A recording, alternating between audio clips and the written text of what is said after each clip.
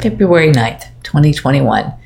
Jason Lang at Reuters asked me about changing parties.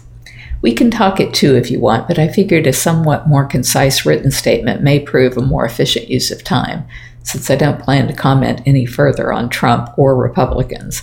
Feel free to quote, "I've been a Republican from the time I first registered to vote, but I did not vote for Trump because I did not think he was a man of integrity. I was disappointed that both parties were unable to provide better candidates than the ones chosen. It seemed they were relying on name recognition rather than the character traits necessary to lead the greatest country in the world."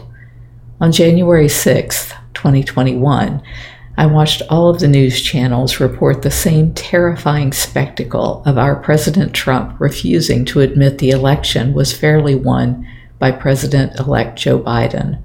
I watched a combination of left-wing, right-wing, PBS, and foreign channels because the news has become so political and I really want to know the truth. Regardless of the channel, it seemed clear to me that President Trump was inciting the mob gathered around him to, quote, fight like hell, unquote, in a veiled last-ditch effort to retain control of the nation.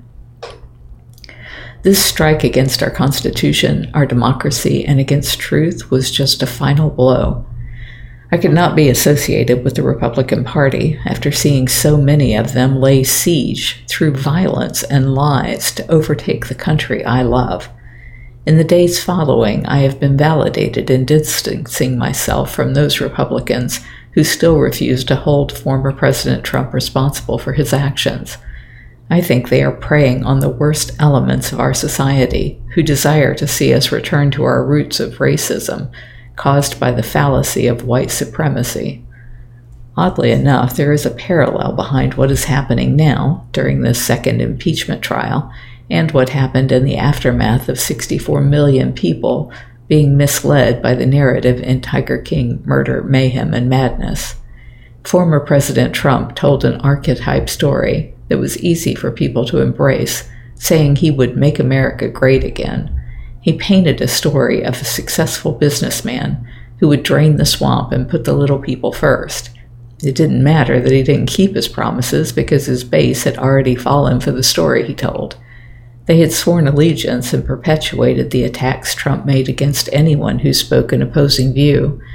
They had become an online mob of people who would follow their icon, even at the cost of family and friends, because to be in power meant you had to agree with everything Trump said and refuse to do any investigation to see if it was true. The Tiger King Murder, Mayhem, and Madness portrayed me as a gold-digging, home-wrecking, husband-killing busybody who framed the colorful Tiger King for killing tigers and hiring hitmen to kill me. It didn't matter that most of the story about me was not true. It was what people believed when they binge-watched the show in the early months of the pandemic, during a time when everyone was looking for someone to blame.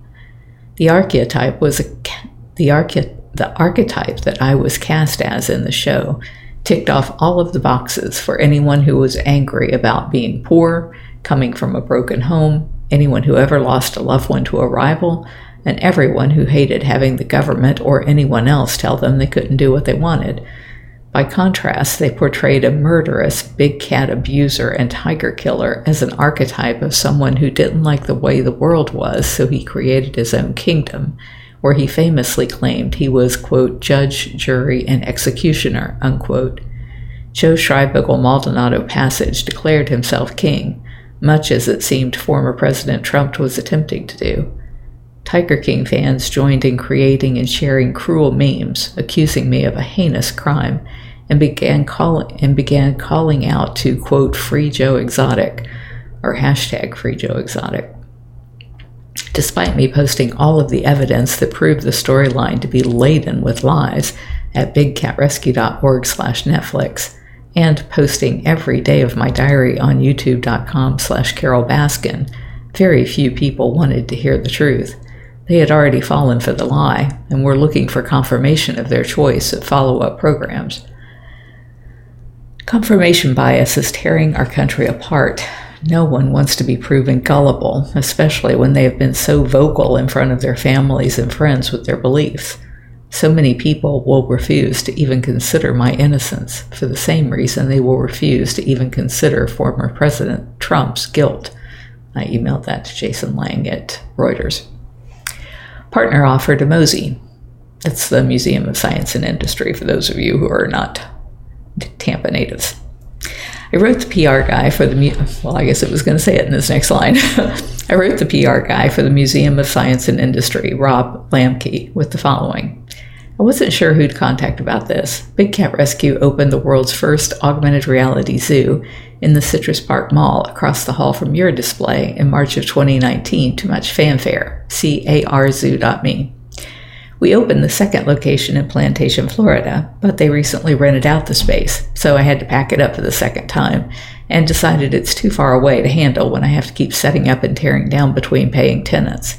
We have always enjoyed a good relationship with Mosey since the 90s, when your former director made it a policy not to allow big cats to be brought on Mosey property.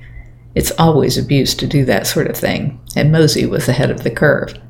I'd love for these 4-foot by 8-foot high panels to be viewed and used to promote the concept of zoos transforming into interactive virtual experiences.